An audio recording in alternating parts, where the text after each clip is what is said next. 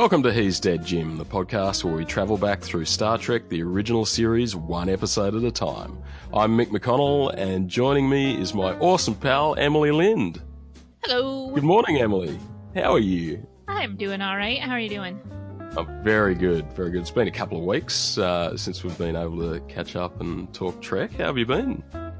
I've been okay. But I haven't been going to Thailand to spend a week like some people who are on this podcast.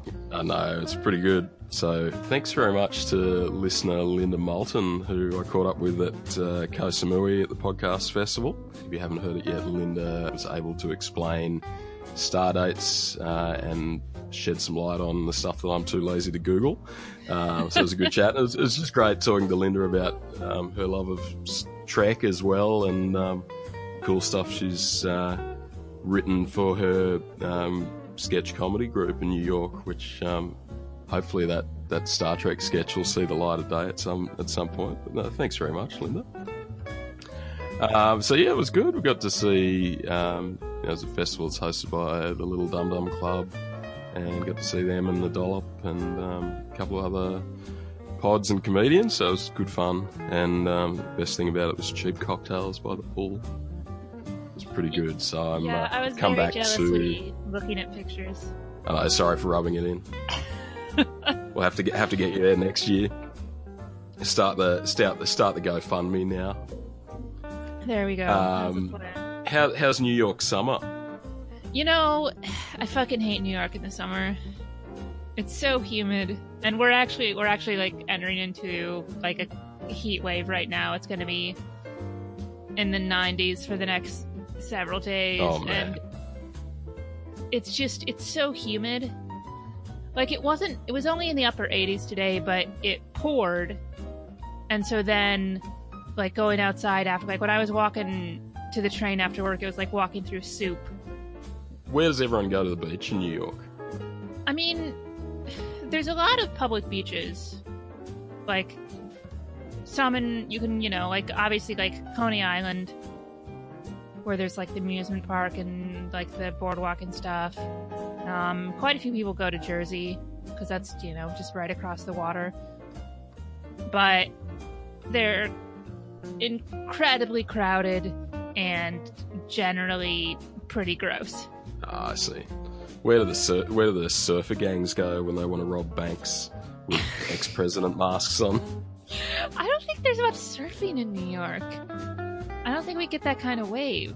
You gotta go down to Florida. Yeah. There you go. Well, thank you for teaching me American geography. Next holiday I've got to come over and visit. Any exciting Trek news? Exciting, no, but I do feel like we should probably mention that Harlan Ellison passed away. The sci-fi writer who, in terms of Star Trek, wrote City on the Edge of Forever. Too much controversy in terms of how much they hacked up his story. He was always really angry about how that turned out, but it is, at the end of the day, one of the most like respected and well thought of episodes of the original series. Yeah, that's a phenomenal episode. So I'll be interested to read more about that. So just what we ended up with wasn't his vision, or no? I think probably a lot of it was just like a lot of his stuff. It was sort of ahead of its time and not thought of as appropriate for 1960s broadcast television. I see. So it got a bit watered down then. Yeah. Yeah. Oh, fascinating. I want to read more about that. Yeah, I'd get into like I've it's something that I've read about a lot, but it was like years ago, so I don't want to get into details because I will get them wrong. Cool. Oh, we can catch up about that next week, or if anybody wants to write in. I've heard a few people mention that's one of their fave eps. I think maybe even friend of the show, Catherine Neen, that we had on a while back. I think that might have been one of her faves. I may be remembering this wrong. I believe at like some point it had like there was this like drug like story in it, and that got cut. Like I think that's one of like, yeah. But again, Definitely don't remember that. this is me trying to remember something that I read 15 or 20 years ago. So that's the one where they go back to, is it like an early 20th century time period on Earth? Yeah. To make a change in history. Is that McCoy? McCoy ends up going back to the past or somehow, and he's not quite in his right mind, and he makes something go wrong in the timeline, and then Spock and Kirk go back and fix it. Kirk, like the storyline I remember is, that is what the story. The part of it I remember is Kirk falls in love with this woman, played by Joan Collins. But oh wow! In order, like it's important for how future plays out that she dies. And then Kirk, yeah, that's right. And Kirk faces a horrible dilemma. Yeah, I had no idea that was Joan Collins. Wow, very cool. I look forward to that. That's season 2, is it, or end of season 1? No, it's actually the second to last episode of season 1. Cool. I look forward to that. And today we've got one of my favourite episodes, is the Corbomite Maneuver, which is season 1, episode 10, or Netflix episode 11. And thanks to Linda for explaining stardates to us last ep, because the stardate makes no sense at all this week. We start off with stardate 1512.2, so that's just a random number. Even though this is the 10th episode to air, its production code is number 3, and it looks like there's a lot of differences in cinematography and lighting and things like that. So it does look like a very early episode. Is that why Uhura is in yellow? I didn't even notice that. I'm so unobservant. It's still like the short skirt and everything, but yeah, okay. So they're just figuring out the colors, and I need to compare with one of the other episodes, but the Enterprise, the bridge, the way the bridge is lit seems to be a lot darker, and with, kind of like spotlights on particular things. Where I guess throughout this series, we've noticed they're a fan of, casting shadows on people's faces for close-ups and things, but it seems to be a lot more of that here. So they're still playing with the lighting, I haven't quite figured it out. So this is written by Jerry Soule and directed by Joseph Sargent, and cinematography is probably relevant for this episode. It was by Jerry Finneman, and we get some wild shots in this. It's very experimental. So we start off in the bridge, and the Enterprise are creating star charts of some uncharted area of space, and we get Spock yelling out, stand by to photograph. We get introduced to Mr. Bailey, one of the officers on the bridge, and he's bored. We've been doing this for days. He's a bit over it. So when Spock calls out, stand by to photograph, we get a weird overhead shot where the camera zooms up from Spock and then pans to the console where the Mr. Bailey's going to hit the button, and then it zooms in on the button. It's a weird, shaky shot. This would be the kind of thing in a couple of years' time when we're all watching Netflix on our VR headsets, is the kind of thing that's going to make everyone throw up. Just seemed to be a really odd choice. It seems very dramatic for the pressing of a button. Yeah, and to travel, it's a big epic shot to travel like a distance of 2 meters. Man, imagine they did that in shows like Law and Order, as soon as everyone hops into an elevator and they just zoom in on the button. Very dramatic. So the Enterprise encounters an unidentified object, and Spock jumps in the captain's chair, so he's in charge at the moment. And we get a brightly coloured rotating cube that flies up in front of the Enterprise, and it won't respond to any radio contact. And every time this cube is shown, you get this like super dramatic music. I love it. Cube every theme. Single time, it was starting to drive me crazy because it'll get in your head. Yeah, I love it. Actually, I don't You get, like, in a lot of series, you get themes that are repeated throughout it. This is not one I recognise from other episodes. No, but Can't wait it's till we like get to 20 times in this episode. I know. So every time from now on, whenever you see a cube when you're out and about, you're going to get that in your head. Yeah, every time Man, I see a mysterious hypercolor floating cube, I'm going to think of that. Man, that makes me want to put together a Rubik's Cube video with that theme. Cube theme. So dramatic. Let me see. So Spock says, steer a course around it, Mr. Sulu. And the cube follows and blocks their way, so they can't get away from the cube. Then we get a shirtless Kirk completing a physical in McCoy's office. And he's basically lying on a bench using a cool leg machine that's fitted into the wall. So it's leg day. McCoy glances across and notices the red alert light, but doesn't tell Kirk and doesn't want to interrupt his physical. As soon as Kirk finishes the test, he notices the light and quickly radios the bridge. I thought whenever we get a red alert, there's a big announcement everywhere. Maybe it doesn't. Maybe it doesn't occur in sickbay, which seems like it definitely would. Yeah, maybe it's just he's hit the mute button. So Kirk radios the bridge, and Spock tells him to look at the screen and puts the cube up on the screen. Do we get the dun-dun-dun-dun-dun-dun music again? It's every time. Dun-dun-dun-dun-dun, threatening cube. Kirk's cranky with McCoy for not telling him about the red alert. Upstairs on the bridge, Mr. Bailey's apologising to Spock for raising his voice when he was scared of the cube earlier, but says it didn't mean I was scared and couldn't do my job. It's just because I'm a human with an adrenal gland. And Spock says, that sounds very inconvenient and you should consider having it removed. And Sulu starts chuckling.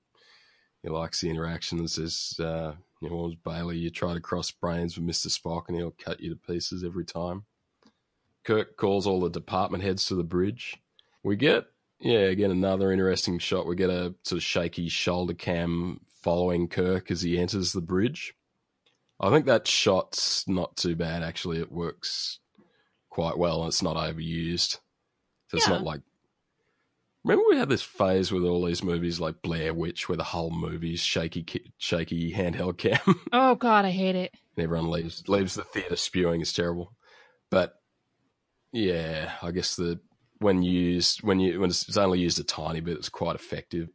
The Brains Trust have figured out that we've got a 11 metric ton solid cube and there's absolutely no signs of life on it. And Scotty says it beats him what makes it go, so they can't figure out much about it. Mr. Bailey is very trigger happy. He says, we've got phaser weapons. I vote we blast it. And Kirk says, I'll keep that in mind, Mr. Bailey, when this becomes a democracy.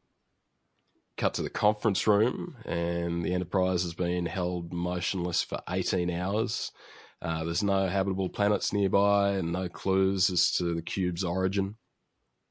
Spock thinks it's a space boy of some kind or some kind of flypaper.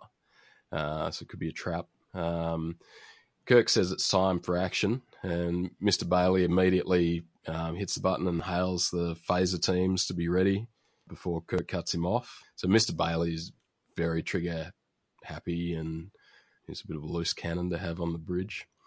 Kirk says to plot us a spiral course away from the cube. And then on the bridge, they try and move the Enterprise in all directions, but the cube maintains its position. Then they try to reverse, and they gradually increase speed to warp 3. And then the cube's emitting some dangerous radiation, so it's quite tense. Spock says, radiation levels are increasing. We can't take much more of this. And then Kirk orders Mr. Bailey to lock on phasers. But now when it finally is time to act, Bailey's scared and he just freezes. And Kirk yells at him and finally follows the order and fires the phasers. Then we cut to awesome shots of the crew falling over in the hallways. I always love these. Yeah, so good. I'd love to be there while they're filming that. Yeah, there's a great one here because there's like 6 people in this corridor and you see them all do it like synchronized. It's pretty great. So cool. I think, later on in the app, we get a bit where the Enterprise is hooking around doing a right angle turn or something like that. So you get to see them all just fall from one side and then they fall straight back to the other side of the hallway. It's pretty funny. So people on the bridge are getting shaken around and falling out of their chairs. So again, seat belts would be handy. We get a blinding light from the screen. And then we hear Kirk reporting to the captain's log the cube has been destroyed and the damage to the ship is minor. Kirk decides to return to where they were and continue exploring. He's committed to boldly going where no man has gone before. McCoy raises concerns about how tired the crew are and raises a lot of concerns about Bailey and says, tells Kirk he promoted Bailey too fast. And he's concerned about his condition. In Kirk's office, McCoy and Kirk are drinking what I assume Sari and brandy. And Yeoman Rand comes in and brings a dietary salad for dinner. It explains that Dr. McCoy had Kirk's diet card changed. And McCoy's enjoying this and just said, "Oh, your weight was up a couple of pounds, Jim." I'm actually shocked that Shatner allowed that to be in the script, that he had gained a few pounds. Yeah. Maybe, didn't have quite control over the script then. Oh, yeah, this was an early one. Kirk is not happy about salad, and he asks if McCoy will join him, and McCoy thinks quickly and says, no, I wait and eat with the crew.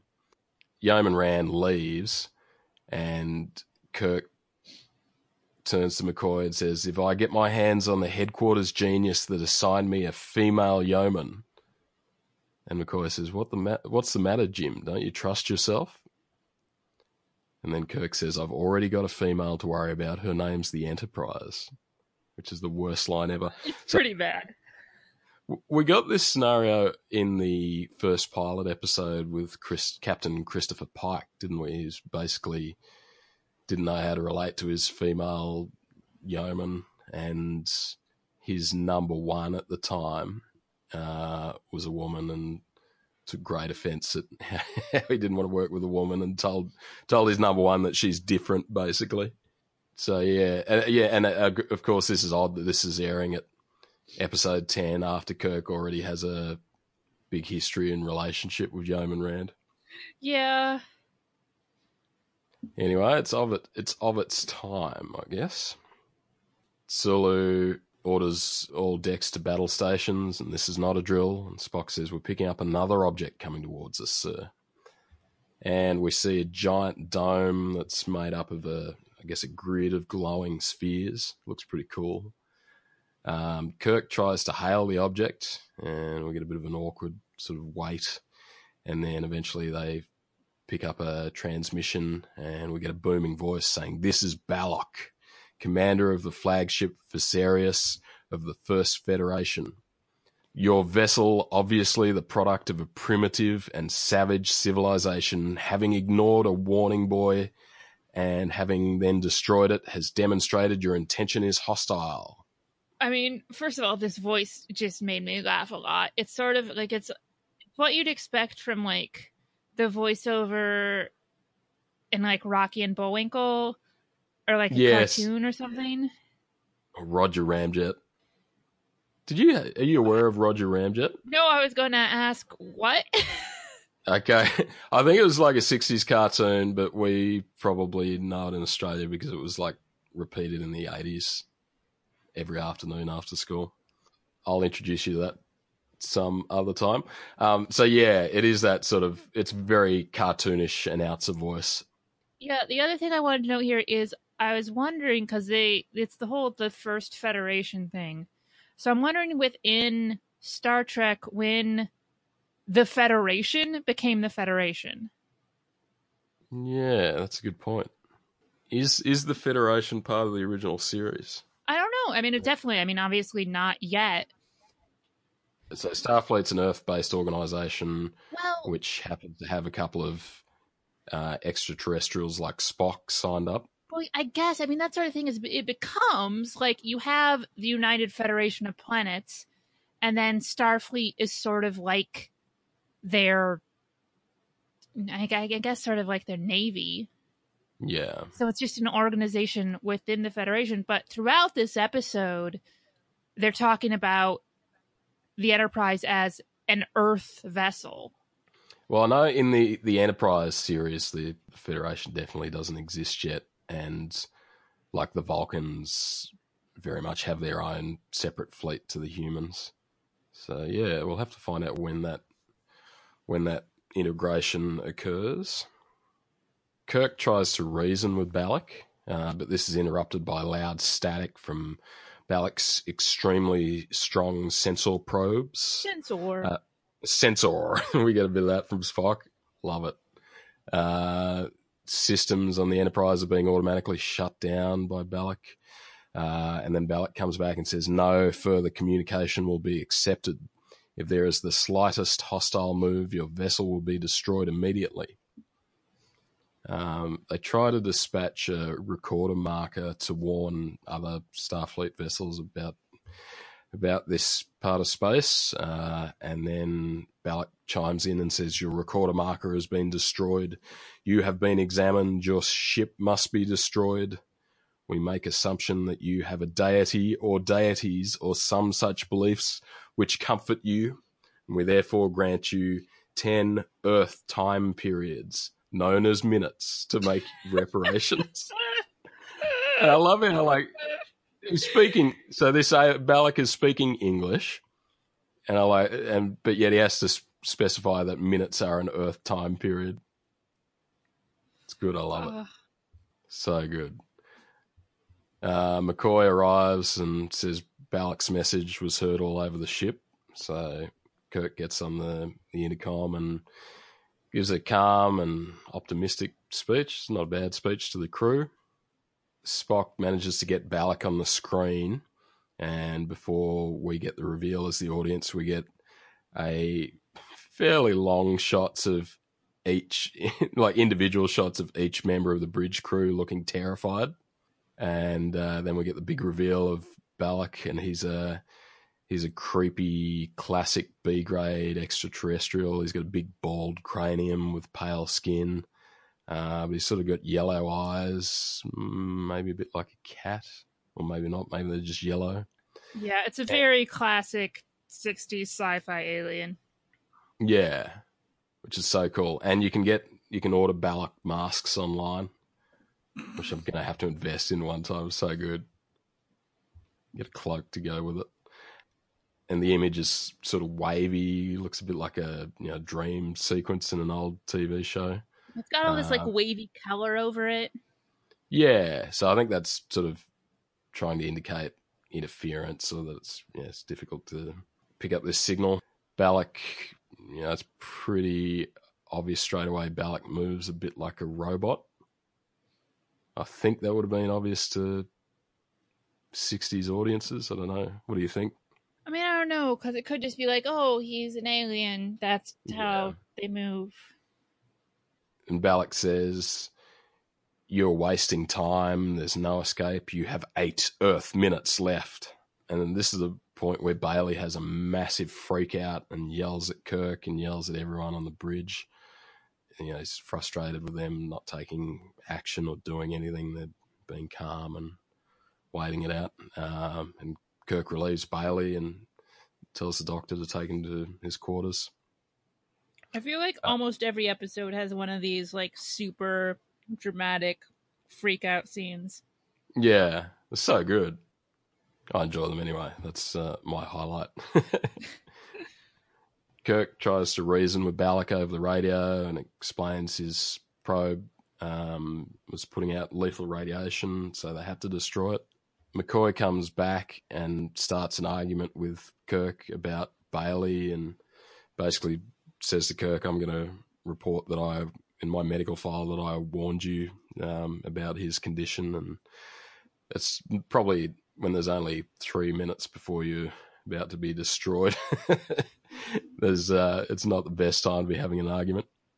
I mean, it seems like maybe you could put that off for the day next day if you do survive. If you live. That's it. Yeah, so that must be when Balak interrupts and says, "You have 3 minutes." And Kirk, who's about to argue back, says, "Doctor, I hope we get the chance to argue about this later." Kirk radios Balak and makes up a story about Corbomite, like a coating on the Enterprise that will destroy any vessel that tries to attack them. There's a few references to chess and checkmate, like Spock's trying to give Kirk some advice before this, and then Kirk sort of thinks for a bit and goes, let's play poker instead. So he's trying to bluff the aliens. Spock, strange, Spock laments that they didn't get to know more about Balak as he reminds him of his father. Yeah, it's a weird line. So weird. And then one of the others says, I pity your mother. And then there's some line about how she thought of herself to be a most fortunate Earth woman. That's very odd. And Spock sort of talks about his parents like they're dead. So very much in the past tense. Mm-hmm. So, yeah, they haven't figured out the Spock family tree yet. We've got 30 seconds, so it's getting pretty tense. Bailey returns to the bridge and asks permission to return to his post, and Kirk agrees. Sulu is corrected to Solo on my word processor. Sulu counts down, and then all of a sudden nothing happens. And then finally Balak chimes back in and says, the destruction of your vessel has been delayed. We will relent in your destruction only if we have proof of your Corbomite device. Kirk turns to the officers and just says, let him sweat for a change, so don't answer back straight away. And then eventually Kirk just radios back and says, request denied, and then cuts off communication. Then we get Balak sends visual contact and says, we will soon inform you of our decision regarding your vessel. And now another demonstration of our superiority. So part of the sphere detaches and it turns out to be a kind of a ship made of 5 glowing spheres, and it tows the Enterprise along with a tractor beam. So Kirk's got a bit of a plan. He figures out the tractor beam has to be a heavy power drain on the small ship that's towing them. So Kirk says, I want a right-angle course, sheer away from him no matter which way he turns, and maximum acceleration when I give the word. And then we get Spock calling out stats, saying while this is going on, saying the intermix temperature is 8,000 degrees. We'll get shots of the crew shaking and cut to the Enterprise crew, falling from one side of the hallway and then falling back to the other side. And then Spock says, we're at 8.5, she'll blow soon. And then Kirk says, now, Mr. Sulu, add impulse power. And the Enterprise pulls free of the tractor beam. And then the Vesuvius, the lights have all gone out on the glowing spheres and it seems to be adrift. And also not the Vesuvius or whatever, but the ship. They get a distress signal from the Vesuvius, which I assume is the sphere or something anyway. Engines and life support are down. And then Kirk does the right thing and signals the Vesuvius to say we're going to help and prepare for us to board. And Kirk assembles a boarding party of McCoy and Mr. Bailey, and he says, Mr. Bailey, I believe I owe you a glimpse at the face of the unknown, or something to that effect. And he orders Spock to remain behind in case it's a trap. Scotty beams them over, and before he does, he tells them, bend low, gentlemen, it's pretty cramped over there. So everybody ducks before they beam up. What happens if you don't duck in that case? I mean, does your head just sort of beam into the ceiling? Oh, imagine that. I mean, that's a pretty gnarly way to die. Yeah, that's it. After all I've been through. Okay, so they beam aboard, And then immediately when they walk around the room, they see Balak and they discover that he was just a puppet all along. Dun dun dun. Dun, dun, dun, dun. Cool twist. Then Balak appears as a boy in silver space clothes, but he speaks with a man's voice, which is kind of freaky. And I know, thanks to you now, that this is played by Clint Howard. Yes, Ron Howard's brother, who is in all of Ron Howard's movies. Yeah, even Solo. And distinctly, like, you recognize him immediately, even as a kid. He's got the very distinctive face and teeth. He's voiced by Walker Edmonston, who is a cartoon voice actor or just voiceover guy that apparently did voices in a few of the original series eps. Oh, okay. And maybe that's where we get that sort of Saturday morning cartoon vibe. So when we meet the real Balak, we get a happy, almost a little cartoonish sort of voice, where I wonder if the same guy voiced the booming, scary puppet Balak. Sort of a bit like the Wizard of Oz, this episode. Oh, it is. You're right. Except he does have, even though he's hiding behind a scary puppet and a booming voice, he does seem to have some real tech and some real power. Balak's, he's cheerful and he's sitting up lounging, a bit like an emperor. And he invites the crew to sit and be comfortable. And then a punch bowl automatically slides out on an automated tray with glasses, and you get a cool sci-fi sound effect. Oh, that's what I love about the show and what I miss about TV now. I wish we got more cool sci-fi theremin type sound effects when stuff happens in shows. Oh yeah, man, that's what we need in home appliances. The whole punch bowl thing seems to be, am I right in thinking that's a very 60s party thing? Oh yeah, definitely. It's definitely something your nana has in her cupboard. Yeah, like a big cut glass punch bowl. Yeah, and a ladle. And Balak says, "We must drink. This is Tranya. I hope you relish it as much as I." And we notice a bit closer, Balak he's got a weird sort of silver headband on, and he's got these big stuck-on hairy eyebrows, a bit like a Muppet. It's so weird. It is. Oh, it's very odd. Everybody seems to enjoy the drink, so it's a cool punch party. Kirk asks about the puppet, and Balak says that's kind of like my alter ego. In your culture, he would be Mr. Hyde to my Jekyll. It was a pleasure testing you. And McCoy asks about Balak's crew, and then Balak does this weird sort of cartoonish laugh and says, "I have no crew. I run everything. This entire complex from this small ship. But I miss company, conversation. Even an alien would be welcome. Perhaps one of your men for some period of time. An exchange of information, cultures." And Kirk says, "Yes, both our cultures would benefit." And then Bailey volunteers. And then Balak turns to him and says, "So you represent Earth's best then?" And then Bailey says, "No, sir, I'm not. I'll make plenty of mistakes." And then Kirk says, "But you'd find out more about us this way, and I'd get a better officer in return."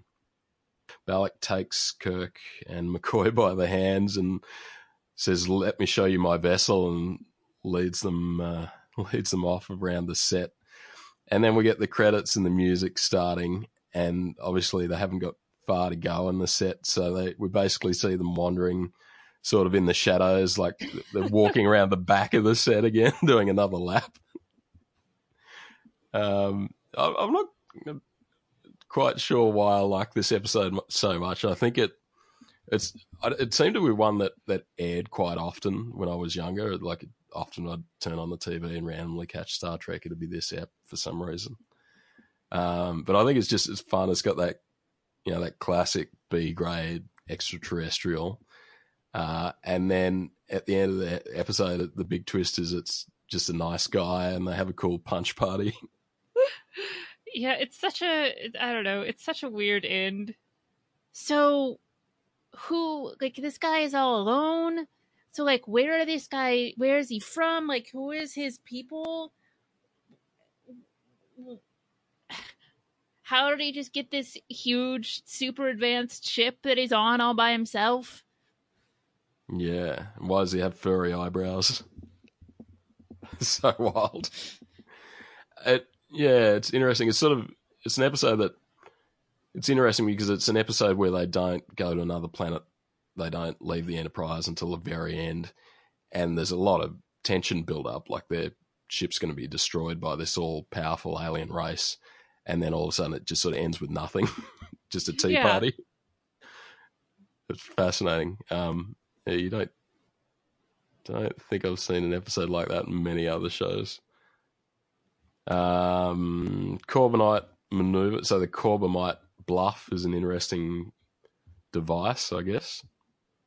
This being an ep that was produced early, I guess it gives us a taste of the philosophy of diplomacy first. So even though they were about to be destroyed and lose all their lives and their ship, they're still willing to do the right thing and help someone in need. Any other thoughts on Corbomite? It's fun. Like, it's dumb. Yeah. Like, and it's just like that end is so weird, and that da-da-da-da-da-da music is gonna be stuck in my head for a long time. But I don't know. Like, it's sort of a harmless episode, I think. Man, I want that music as an alarm tone. Imagine that first thing in the morning. Oh God, it would be a good like ringtone though. Yeah, it would actually.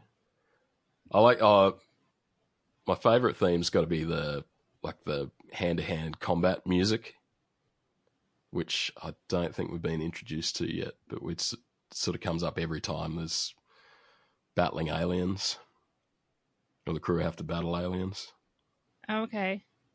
Do you know what I'm talking about? Not off the top of my head. I'm sure I will recognize I'll dig it up for you when I hear it again. On the Simpsons episode where Homer goes into space and he's training with Barney, I think he's basically got to compete against Barney, and we get a taste of that music. And one of the NASA scientists says, "I'll wager 40 quartloos on the newcomer," or something like that. Anyway, I'll dig it up. Very cool. So that's Corbomite maneuver, and it's pretty dumb fun. I think that's a good way of describing it. I was just checking the mailbag quickly. Aha! We got one from Catherine. Hello, he's Deaders. Oh, is that? Oh, I like that one as a He's title Deaders. for us. Nice. Something that made me giggle when I watched this was the camera focused on Kirk's bum and then lingering there. Interesting shot, Catherine. Thanks, Catherine. So good to hear from you, pal. That's interesting. I didn't notice that. But yeah, I wonder, is that when he's like coming out of sickbay after his physical? Because we do get a lot of shirtless Kirk in the beginning. Yeah. Sweaty, like glistening chested, shirtless Kirk. Yeah, we get a lot of interesting cinematographic, if that's a word, choices. There you go. What do you think of the leg machine he was using? Is that just there? Like, that's just part of the wall? Does it, like, sink back in? So, like, it does seem really specific of a thing to build into your medical bay. Yeah. Like, how is that better than a treadmill or an exercise bike? But I think that's what I like about this series is it's still got a lot of the Jetsons type, futuristic stuff where it's not necessarily practical. Yeah. It just looks cool. There you go. Thank you very much, Catherine. It was great to hear from you. Yeah. What's happening on Counterbyte Dispatch at the moment, Emily? We've been there's been some kerfluffles in fandom lately that we've been talking about, and we are coming up, just a couple weeks. We're coming up on episode 50, which we're pretty excited about. Congratulations.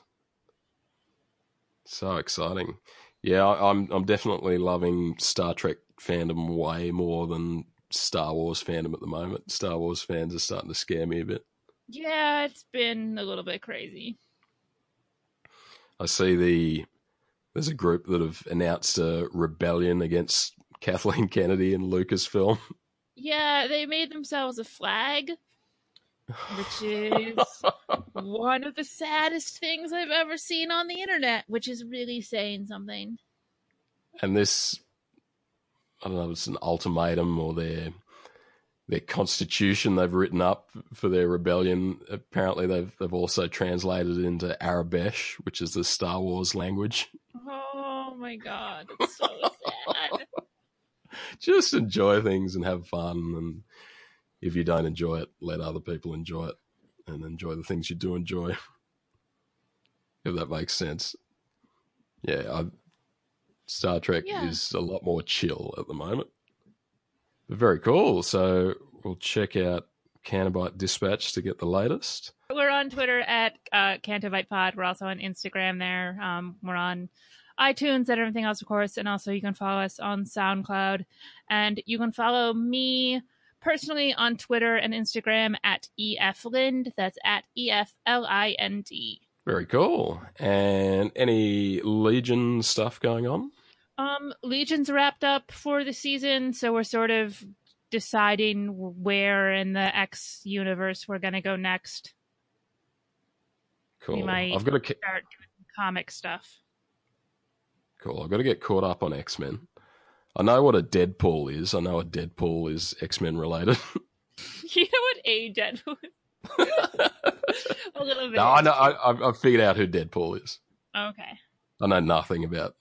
So it's the X universe. Is that the correct? Well, I mean, it's not. I mean, it's it's part of the Marvel universe, but it is sort of, while it does cross over into like the Avengers and stuff quite often, it is sort of, it's also like it's sort of its own defined thing in terms of when you're talking about the X-Men. There's certain related spheres that it involves. So Disney just bought Fox, didn't they?